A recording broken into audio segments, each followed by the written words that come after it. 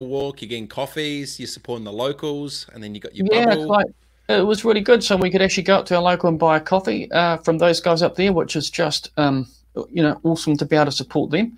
And we've got a park that's literally 5 minutes drive from my house that we haven't been to over the last 5 weeks. So we can go and do that. So it was yeah, it's pretty good. Can I also say, I am ridiculously well impressed with the symmetrical framing of what you have got going on there. It So is perfect. It is so there's a reason why I roll exactly like this is because I yeah, need it perfectly symmetrical. If shit's not perfect like right now, see, I'm off, and I'm back on. If but you know it's what? not Like, tight, I lose it. so we've been making a whole lot of content for parents, but if you look at the back there, there are there are there are two. I used to have there's kind of two things on one side. Oh God, I've got my thing. So two things on one side and one thing on the other side. That's been disturbing for some people. And at the very beginning, I had two little silver things on one side and one on the other side, and that was just freaking some people out. So I swapped out one for a pot plant, and that seems to have balanced it up for people. No, it's a thing. I'm always, like my eye can see. I could look at a design and I could tell if something's off by like 2 or 3 pixels, and just with them Yeah, like. So for starters, well done.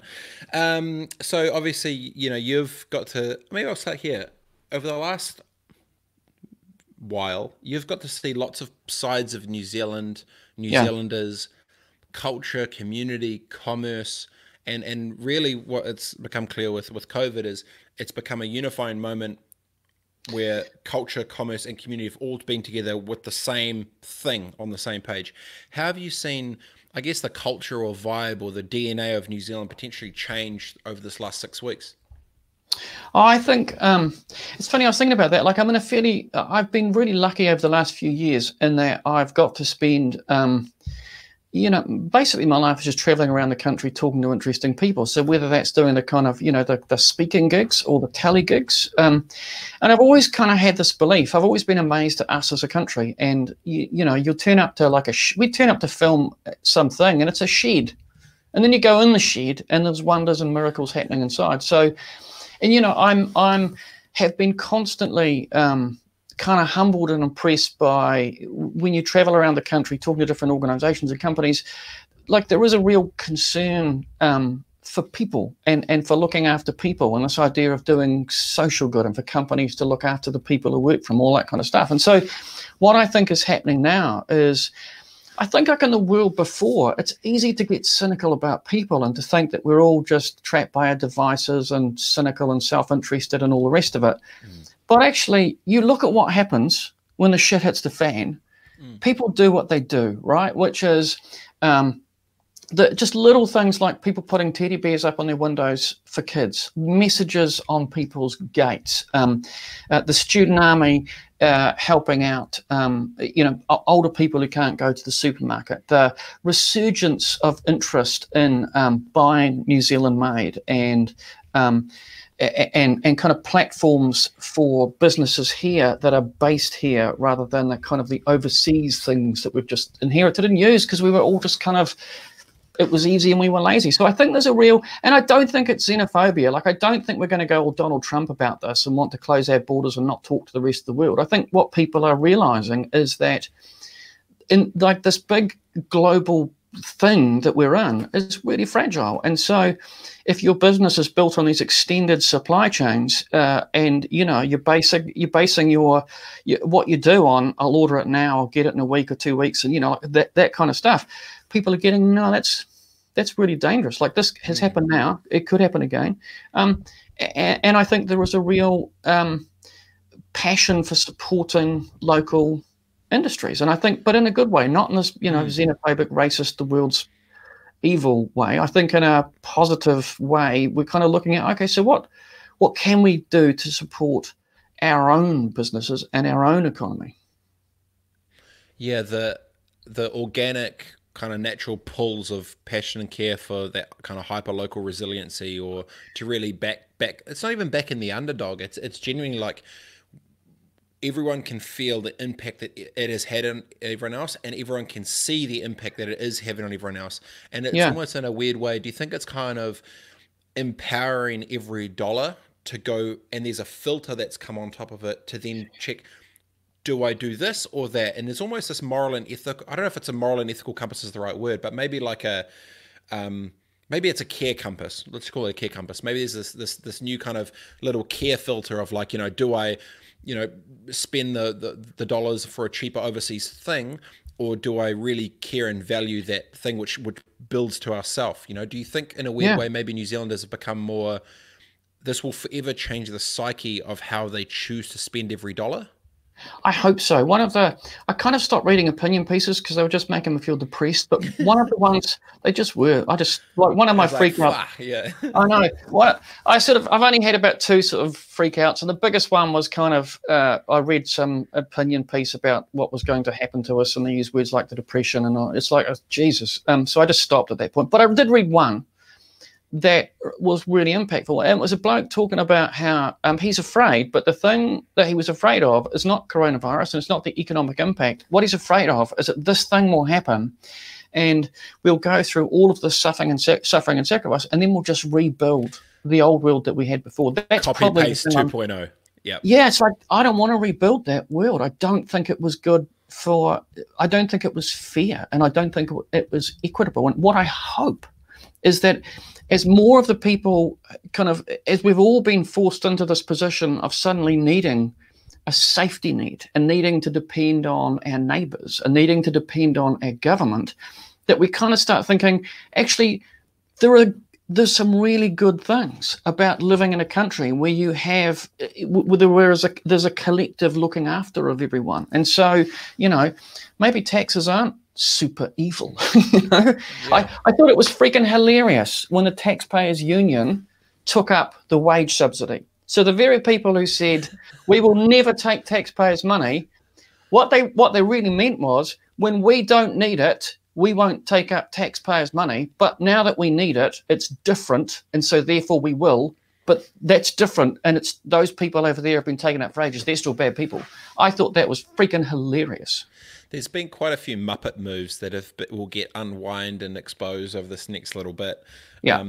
From as simple as, comms with staff to pay out things gone wrong to just,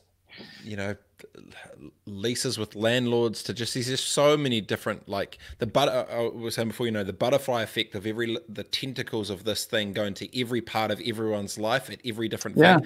It's been quite, I don't know, inspiring is definitely not the word, but definitely eye-opening to maybe show the average and really prove to the average, Kiwi, the effects that things have, how everything affects everything. The balance of, that flipping Lion King shit, the balance of life, of how all these bits move around the circle of life. Yeah. It's so true, Yeah. Well, and it's like, and that whole thing has just made us reevaluate everything, so supermarket workers, the people that everybody just ignored, are now seen as being heroic frontline workers, and we're getting, they, for the first time, you look at people in supermarkets and you go, oh, you actually do this really important thing, you keep us fed, you make sure there's thank you food, thank you. Yeah, it's like that's a good thing. Perhaps we'll look at valuing how we value roles and positions. So how do we value teachers and how much we pay them? How do we value scientists? We've kind of valued some people very highly. Probably everybody knows Susie Wiles now, and they may know maybe another couple of people, but before this, most people wouldn't have known the name of a single scientist in this country. And we're a country rich in science and scientists and people doing all kinds of amazing stuff. I was talking to Michelle Dickinson about this, and we were talking about if only scientists had the same exposure as some of this mainstream media, for those that were educated, that could actually have a voice that was loud, that have impact, instead of those that almost won by default because they had the loudest megaphone. Yeah. It's like, make the heroes out of it, Yeah, and Michelle's one of those standout scientists, right? I think a lot of people, I think a lot of people just think she's really crazy, but I think a lot of people, particularly people who just see some of her social media stuff, will just think she's just a science communicator, not this actually really accomplished, very clever actual scientist. Weapon. She is a weapon. She is. And and so there are these people in our country who are really good at doing this stuff, and like what an amazing role model people like her and Susie Wilds are, and and everyone loves Ashley now. It's like public health is a kind of a thing. So I've always kind of thought it's a bit shameful that we don't value scientists as much as we value sports players. I mean, sports is great, and I know that people work incredibly hard and they have skills and stuff to get top of the fields, but also, our scientists, these people, they're an important part of what we do. Yeah, I've always had this frustration piece thinking about, the young bucks. Who are the heroes that sprinkle the breadcrumbs of positivity that helps affect their lives? And when I was a young buck, it was, Michael Jordan and Dr. Dre. It was sports and hip hop, and then if you fast forward thing, it's still sports and hip hop. The average young buck isn't really looking up to, the John Olomus of business or the Michael Jordan and Dr. Dre's of entrepreneurship and tech and whatever. And I think that we've had a first wave of, I remember when it's the big, nurses and teachers deserve more. It's like 100%, my wife's a nurse, 100%.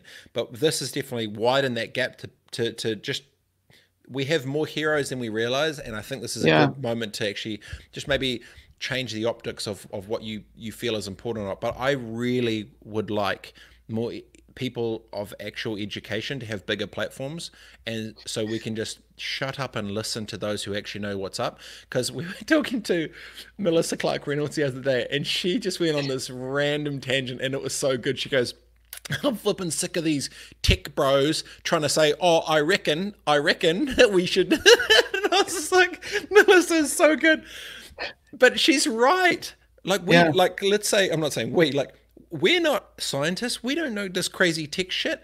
Flippin' give the flippin' biggest megaphone to the smartest humans, not those that win by default. I think I really hope it changes, that we need to get better PR for those that actually know the smart shit, which we don't know. It's going to make the world safer, I think.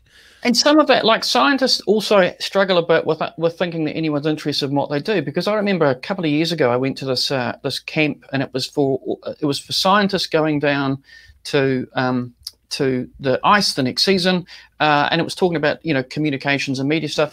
And I talked with this woman for 25 minutes who basically was this Tomb Raider of the Antarctic. Like, she'd spent 20 years on the Ross Ice Shelf, and she was just, my God, she was interesting. And then at the end of it, she said, but I'm not very good at the science communication stuff. And I literally just went, what the fuck? Like, seriously?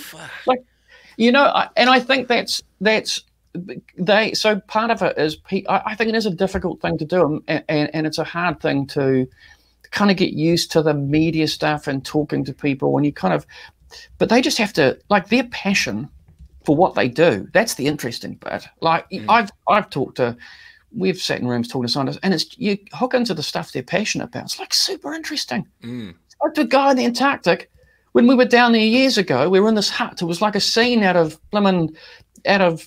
Shackleton, Scott's, diary. We were in this hut in the middle of the dry valleys, and like scientists were doing science, and some of them were cooking.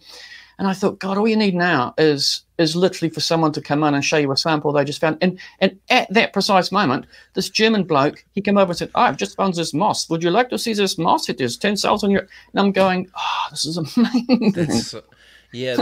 The wave of, when I was a young buck, entrepreneurship or startup or hustle was kind of looked down upon if you didn't get, A's in bursary and school C and all that shit, because I failed high school, failed school C, all that. But you think the same wave's going to happen now with science. It was like, it's going to be the dope. She's like, bro, you're in science? All right, you're saving lives. You're saving the flipping world. And I think it's going to be net a good moment for education to get more spotlight on the good, I feel. So net, I think it will hopefully be good.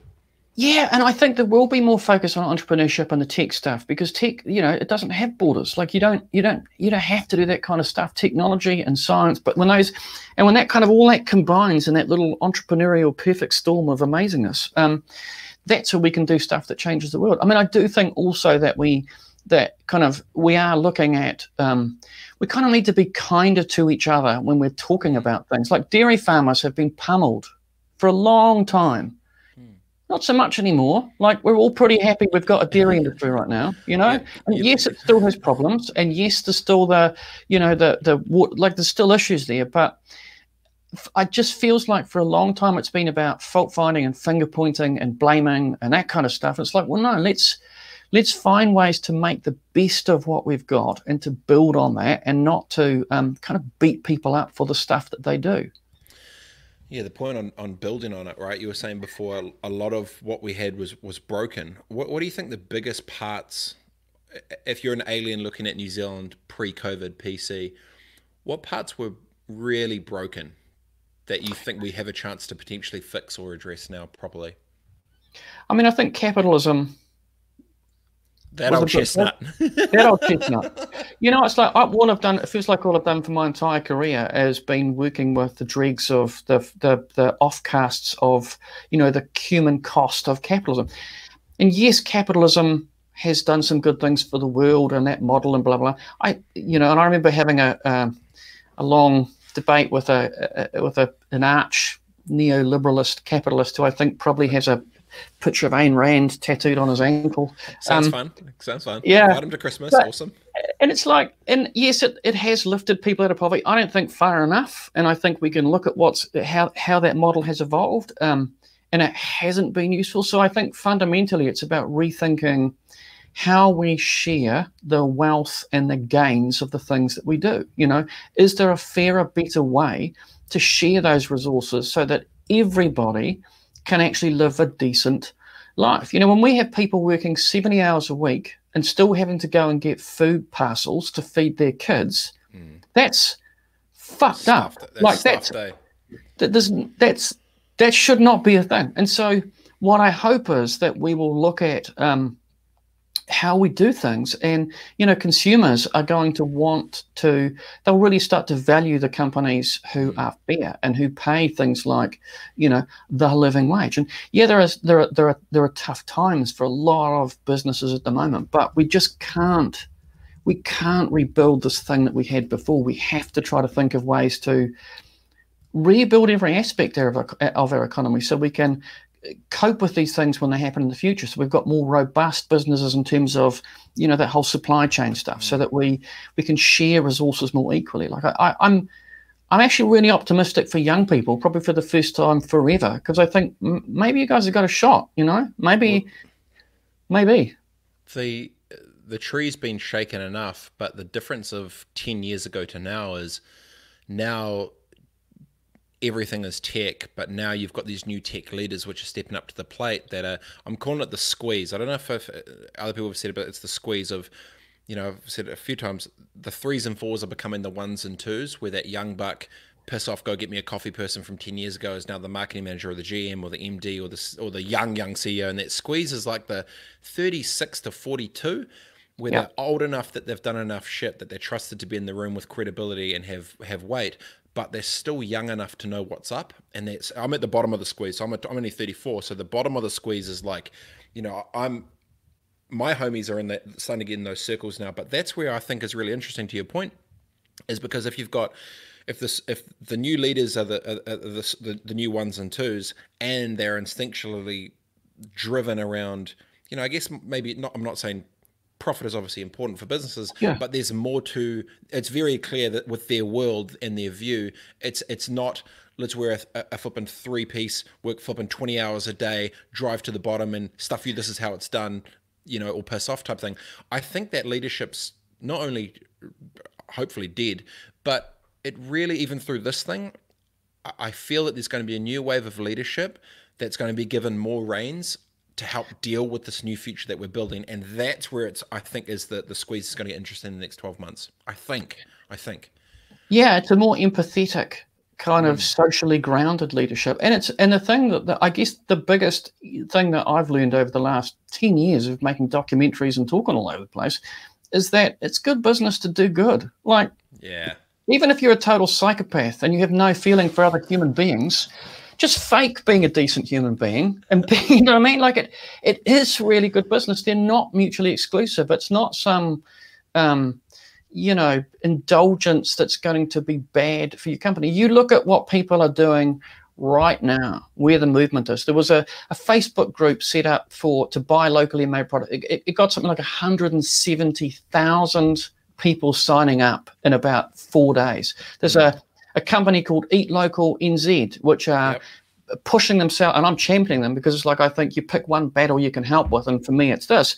They're trying to challenge the Uber Eats model, and just a wave of people have signed up, and a wave of businesses have signed up that wouldn't have been possible before. So from a kind of where the country's head and heart is at, that's where we're at. You know, if I was a business, I'd be thinking about, you know, how do you position yourself so that people can see the value that you add. And to be honest, it's any business right now. Like you want to support anything, you know, like you drive along, you see there's a baker, I'd go and buy a loaf of bread. I don't even know it. Our local cafe, we've got into the habit of having coffees at home, right? And just, so we used to go out in the morning, have a coffee, and then come home and I start doing some work. We've sort of got into the habit of doing it at home, and we talked about it and thought, well, we could just keep doing that. We've actually saved a lot of money from having coffees at home.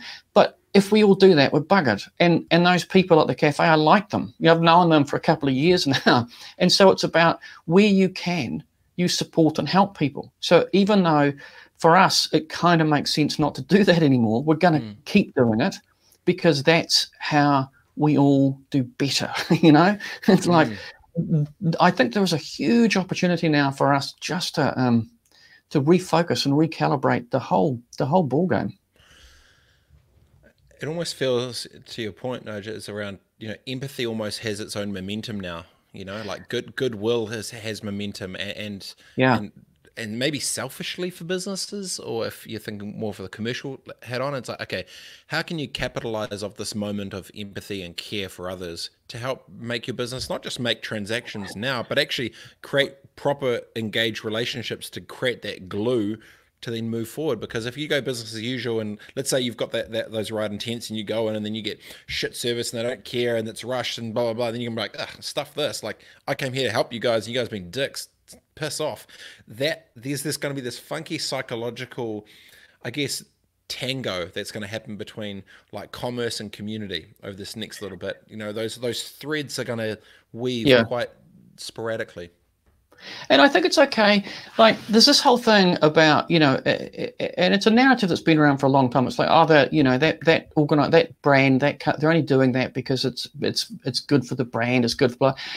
You can have two things that are true. You can do something that is a good thing to do, which is also good for your brand or organization or company, and they're not mutually exclusive. They don't cancel each other out. You can do good things that have another benefit, and those two things are both still true. I think it's kind of the thinking that we have to get past. Like, no, they're just doing that because, you know. Yeah. Well, yeah, there's a value to that company of doing that.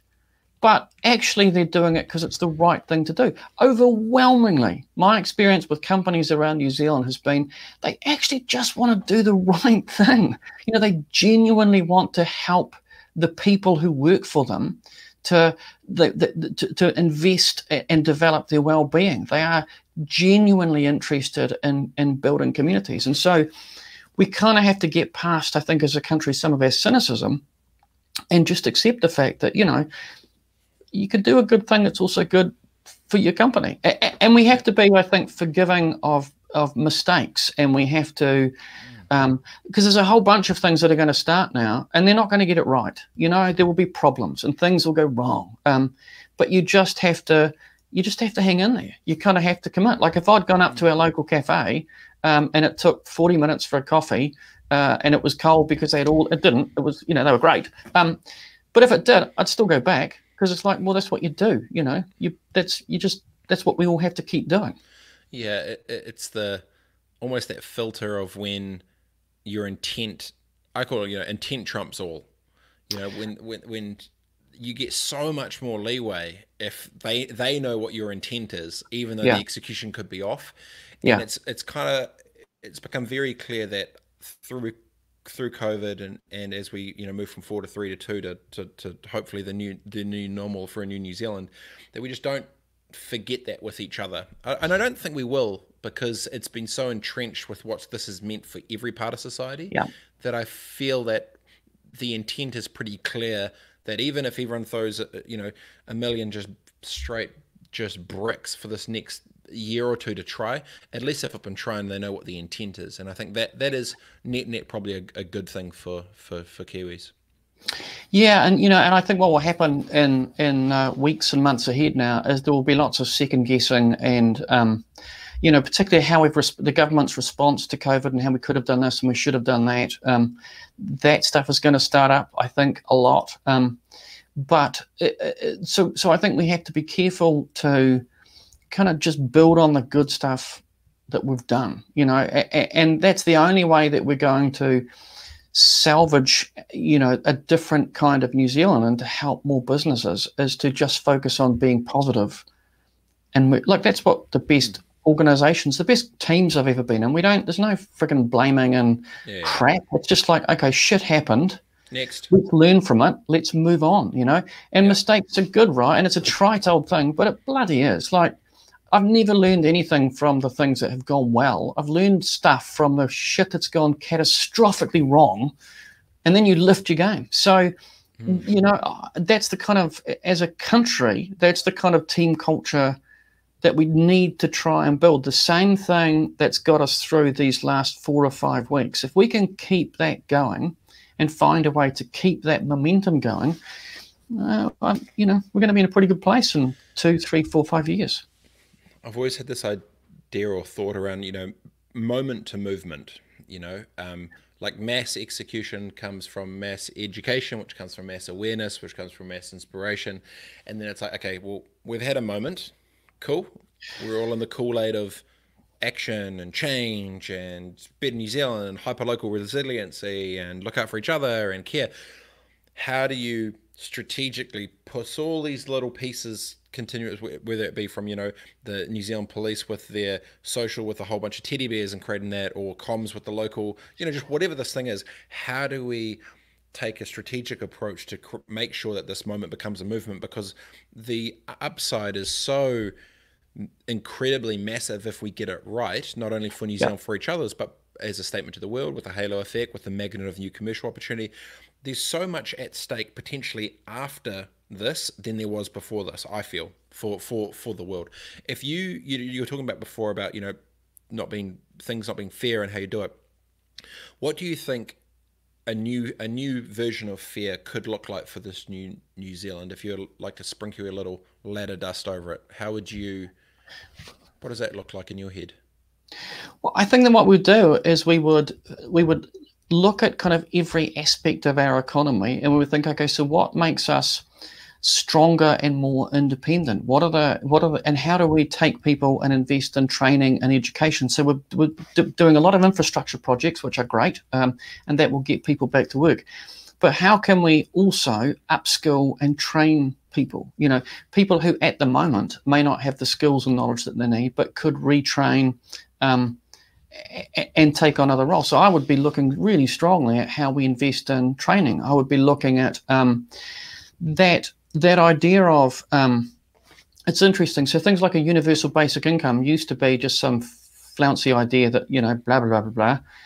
Well, yeah, it's like now most of us have been on a universal basic income for a little bit. And so so people need to say, so what's the impact of me of taking the wage subsidy? Has it made me lazy? Has it made me think this is great? If I could just do this forever, I would. Or has it just removed the stress of trying to survive to a limited extent, which then frees you up to try to think about the stuff that you're doing next? So I think we need to rethink the whole system. A wealth tax. What about that?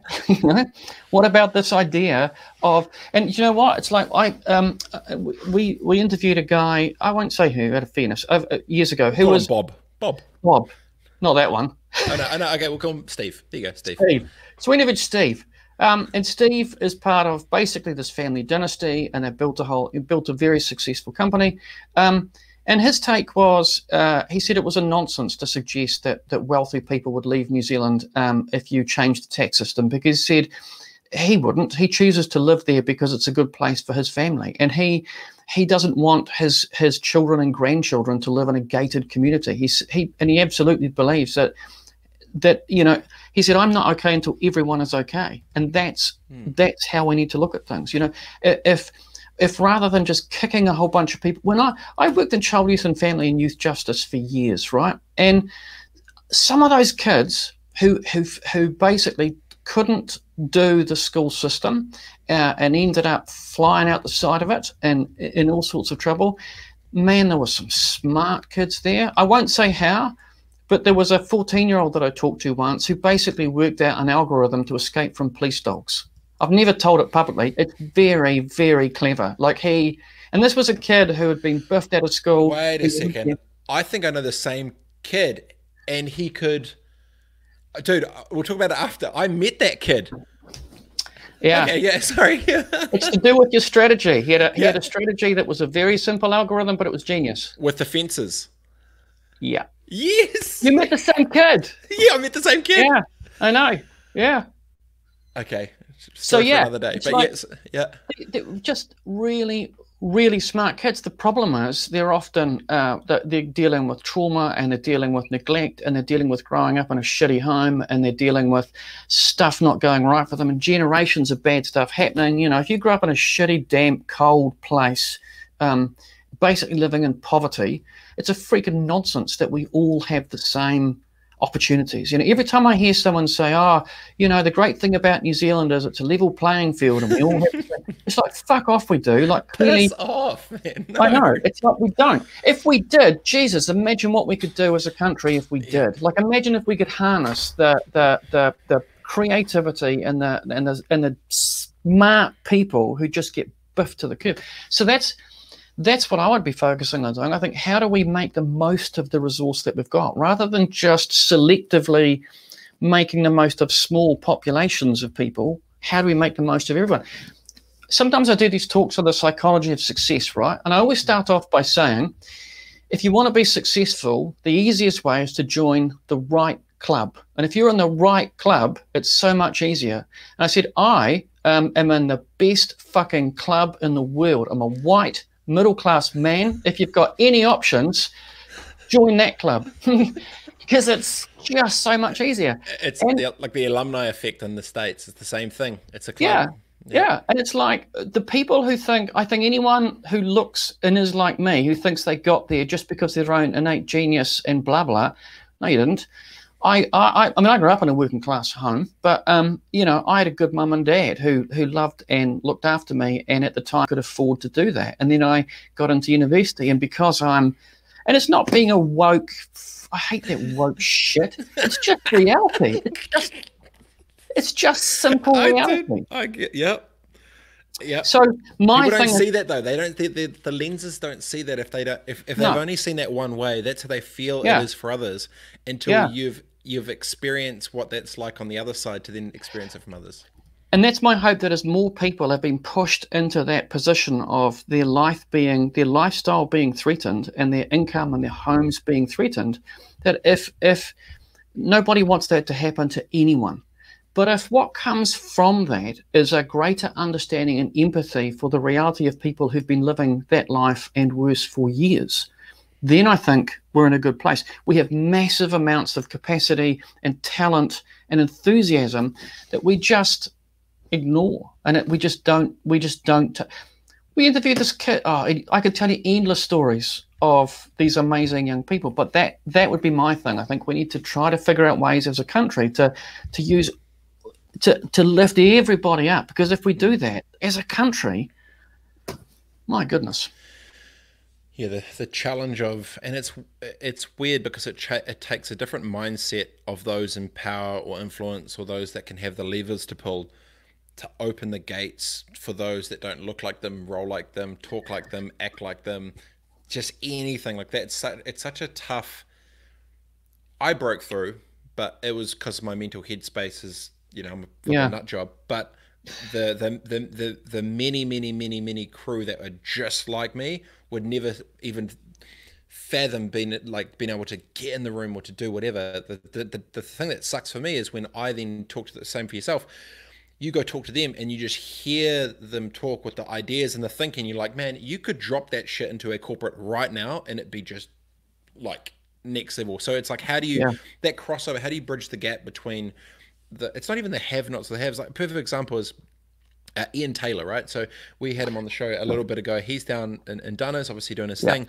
His whole crew's like, look, everyone's on board. Don't stress about anything. We're good to the end of the year. Just go nuts. He goes, but until now in December, I want you to use this time to finally be able to create all that crazy shit which you never had time for, and you have my full blessing to go nuts. See He's you in fantastic, December. that guy. It's like, He's so, yeah. and the ninja shit of it is, when you talk to outside of being a good bastard, keeping his team on board, yada yada yada. It's actually the fact of like, no, you're techless, you're tech, which means you're weightless, you're global, and you're scalable. So if you get one thing that pops, the IP goes flipping everywhere. So then Yeah. selfishly, it's the same thing you're talking about, win-win. It's he's been a good bastard to help them as humans, but then they, as a byproduct, are gonna create some shit that is going to be so amazing and impactful that then goes to the flipping world that gets commercialized 1,000 times more than another tree that gets cut once and is gone. Like I want that. I want that thinking to change for New Zealand. Well, and that sort of Ian Taylor-like thinking is completely contrary to what normal thinking would suggest. Like, ironically, the book that I've been suggesting to all of the organizations I've been talking to is this really, really old one, Edward de Bono, Lateral Thinking. And it's like, yeah, it's so dry. It's like eating Wheat Bix without milk. Like, it's really freaking boring. It's a terribly dull book, but the ideas in this book are profoundly useful. If I think back over my entire life, my entire career, there was before I read this book and after I read this book. And what I like about lateral thinking is it's like, if the same old isn't working, you can't just sit around on a beanbag and wait for some moment of inspiration to come. There are some deliberate strategies that you can use to change your thinking about a thing. And I've used, over the years, the de Bono stuff much more than any of my clinical training, because mostly I'm dealing with, when I was doing a lot of child youth and family work, Aranga Tamariki work, it was like the situation was impossible and there was no solution and no one could work out a way forward.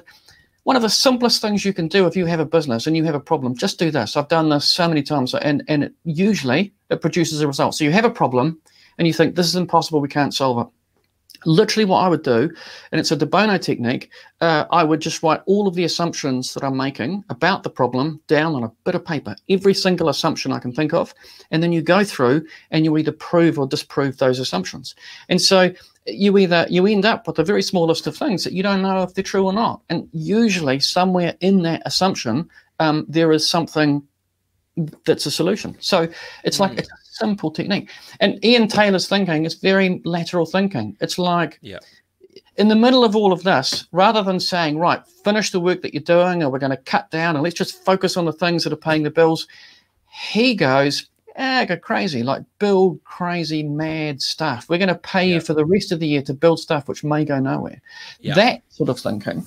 And to have the freedom and empowerment from leadership above to let the employees feel safe to go nuts and have any fallback on it. That's the shit. Like when you can do that, and to you, the Bono thing of the lateral thinking is, like right now, entire verticals have just been demolished and dismantled and a whole much crazy shit. Everyone's need to go these crazy different ways of thought process to, like, how do you retake and redeploy skill sets of human capital in businesses to different verticals? How do you do just different models of what bricks and mortar infrastructure, yada yada yada.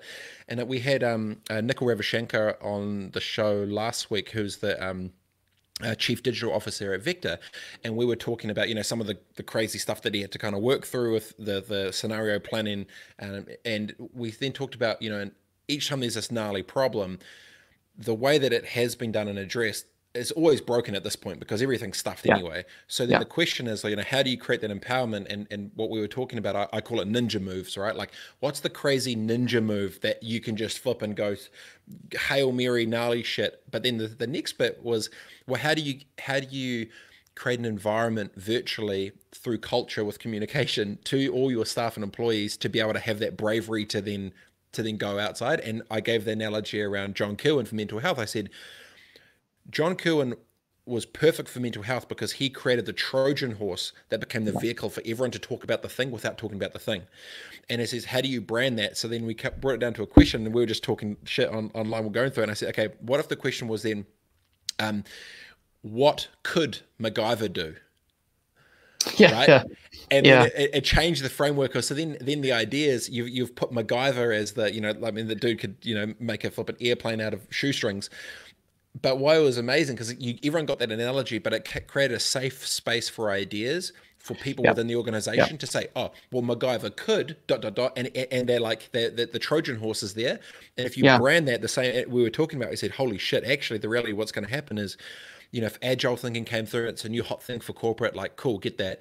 I think this pre-corona PC, AC, after corona methodology for business things, by even branding up these things around ninja moves and what could MacGyver do, it will open that thinking from beneath to come up. And I think hopefully that could help try and make, businesses better, I feel. Yeah, I think you're absolutely right. We have to change our thinking about thinking. Like if you're approaching your organization, your business with the same thinking as before, then that's not going to help. You need that sort of lateral thinking, the ninja moves, the MacGyver thinking to get you outside of those usual things. And it's been astounding to me over the years how if you just apply some simple principles so that you kind of force your brain to operate in a different way. And it is things like, the MacGyver move. Because what happens, and De Bono talks about this a lot, we become, our ideas, we take very personally, they're us. And so if someone criticizes the way that we do things, people are threatened by that, and they think it's bad. And one of the things I've said to organizations for years is if some new kid comes into your office and starts criticizing things, and you get upset about that, the problem is not the kid. The problem is you. We've always, and in every team I've ever been in, one of the things I've worked really, really hard at is there is no preciousness. Everybody gets to criticize everything. If you can find a hole, then poke a stick in it and just keep poking it until the thing falls apart. And so, I've always tried to work really hard so that everybody feels like they can criticize, they can second guess.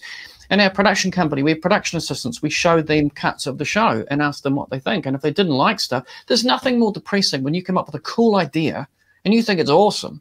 And then you show it to your 24-year-old production assistant who goes, And it's like, if you're an arrogant person, you would just discount their opinion. But it's like, oh, you know what I mean? It's like, so it is that stuff about you have to find a way to divorce your personal investment in your ideas and your processes and step aside from all of that. You need to encourage different people to come in. I remember years ago in a therapy agency that I worked in, they were having problems with kids behaving in the waiting room. And I said, well, let's get some hairdressers in and ask them how they control kids in the waiting room. And then I said, no one did that. And then I said, why don't we get the top real estate person in the country to come in and talk to us about sales? Because we were in sales. We were selling families ideas, but people couldn't get their heads around that. It's like, no, we do therapy. It's like, no, you don't. You're salespeople. You're trying to sell someone an idea. Why can't we get someone who's really good at sales? I've learned more from salespeople. They know stuff about how to influence people. And so it's that cross-fertilization of stuff. It's about stepping back from your ideas. It's about having really simple strategies. So maybe you sit down with your teams and you do the MacGyver thing. Another simple one is I used to call it De Bono calls it opposites, but I used to call it the Costanza effect. So did you ever watch Seinfeld? No, I was more into Fresh Prince of Bel-Air. So you were, okay. So Seinfeld, back in the day, which was 100 million years ago, there was this guy called George Costanza, and his life was falling apart, right? And he had this insight, like he'd lost his job, he was living with his parents, he didn't have a girlfriend, and he said, you know what? Every decision that I make is wrong. I should just do the opposite of what I think is the right thing to do. And he started doing that, and then his life turned out really well. And so then I would use that thing when people would try to solve clinical cases and in organizations as well. It's like, so here's your problem. What's the opposite of what you would do? What's the thing that you would do that would end up destroying everything and get you in the papers and be like, just do the opposite of common sense. And it's not that you would literally do the opposite, but it provokes your thinking. It takes you from where you were to something else. And then you can look at this big pile of ridiculous opposite ideas and there's somewhere in there. And this is, I think, the single most important thing for businesses and organizations to do now, to find ways to challenge your thinking about the processes. Because as you say, all that vertical stuff has been disrupted. Systems have been disrupted. Everything's been disrupted. So the same old thinking probably won't work. They need different strategies and ways to provoke those more lateral, ninja-like responses to thinking. Yeah. And obviously I'm a sports guy. It just comes back to these new leaders. It's just offense or defense. They'll either go into the shell, put the handbrakes up, stuff this, and then there's going to be the offense crew of like, let's change it up, let's go, boom, boom, boom. And I actually think at a leadership level over the next 12, 18 months, there's going to be crazy leadership directional choices of offense or defense for how it was done, business as usual 2.0, or let's actually build the new. So when you look at the future now, what gets you most excited about this sort of New Zealand that we're going into? How do you think that if we were to go on, obviously on defense would be copy paste, same shit 2.0, we get gutted and we waste this opportunity. Going on offense, what do you get most excited about? I think for me, it's this global thing. Like every person I speak to gets it. Everybody wants it. And so I've had conversations just at 2 meter distances from people, just as I'm out walking my dog around the streets, with people that we've never stopped and talked to each other before. And everyone is saying the same things. We have to think differently. We have to do stuff differently. Buying my coffee today, there was a bloke standing outside. We had this exact same conversation. So I think there's a momentum. I think there's an appetite. I think people want to work really hard to try to save as many New Zealand businesses as we can, because they're our neighbours and our friends and our family.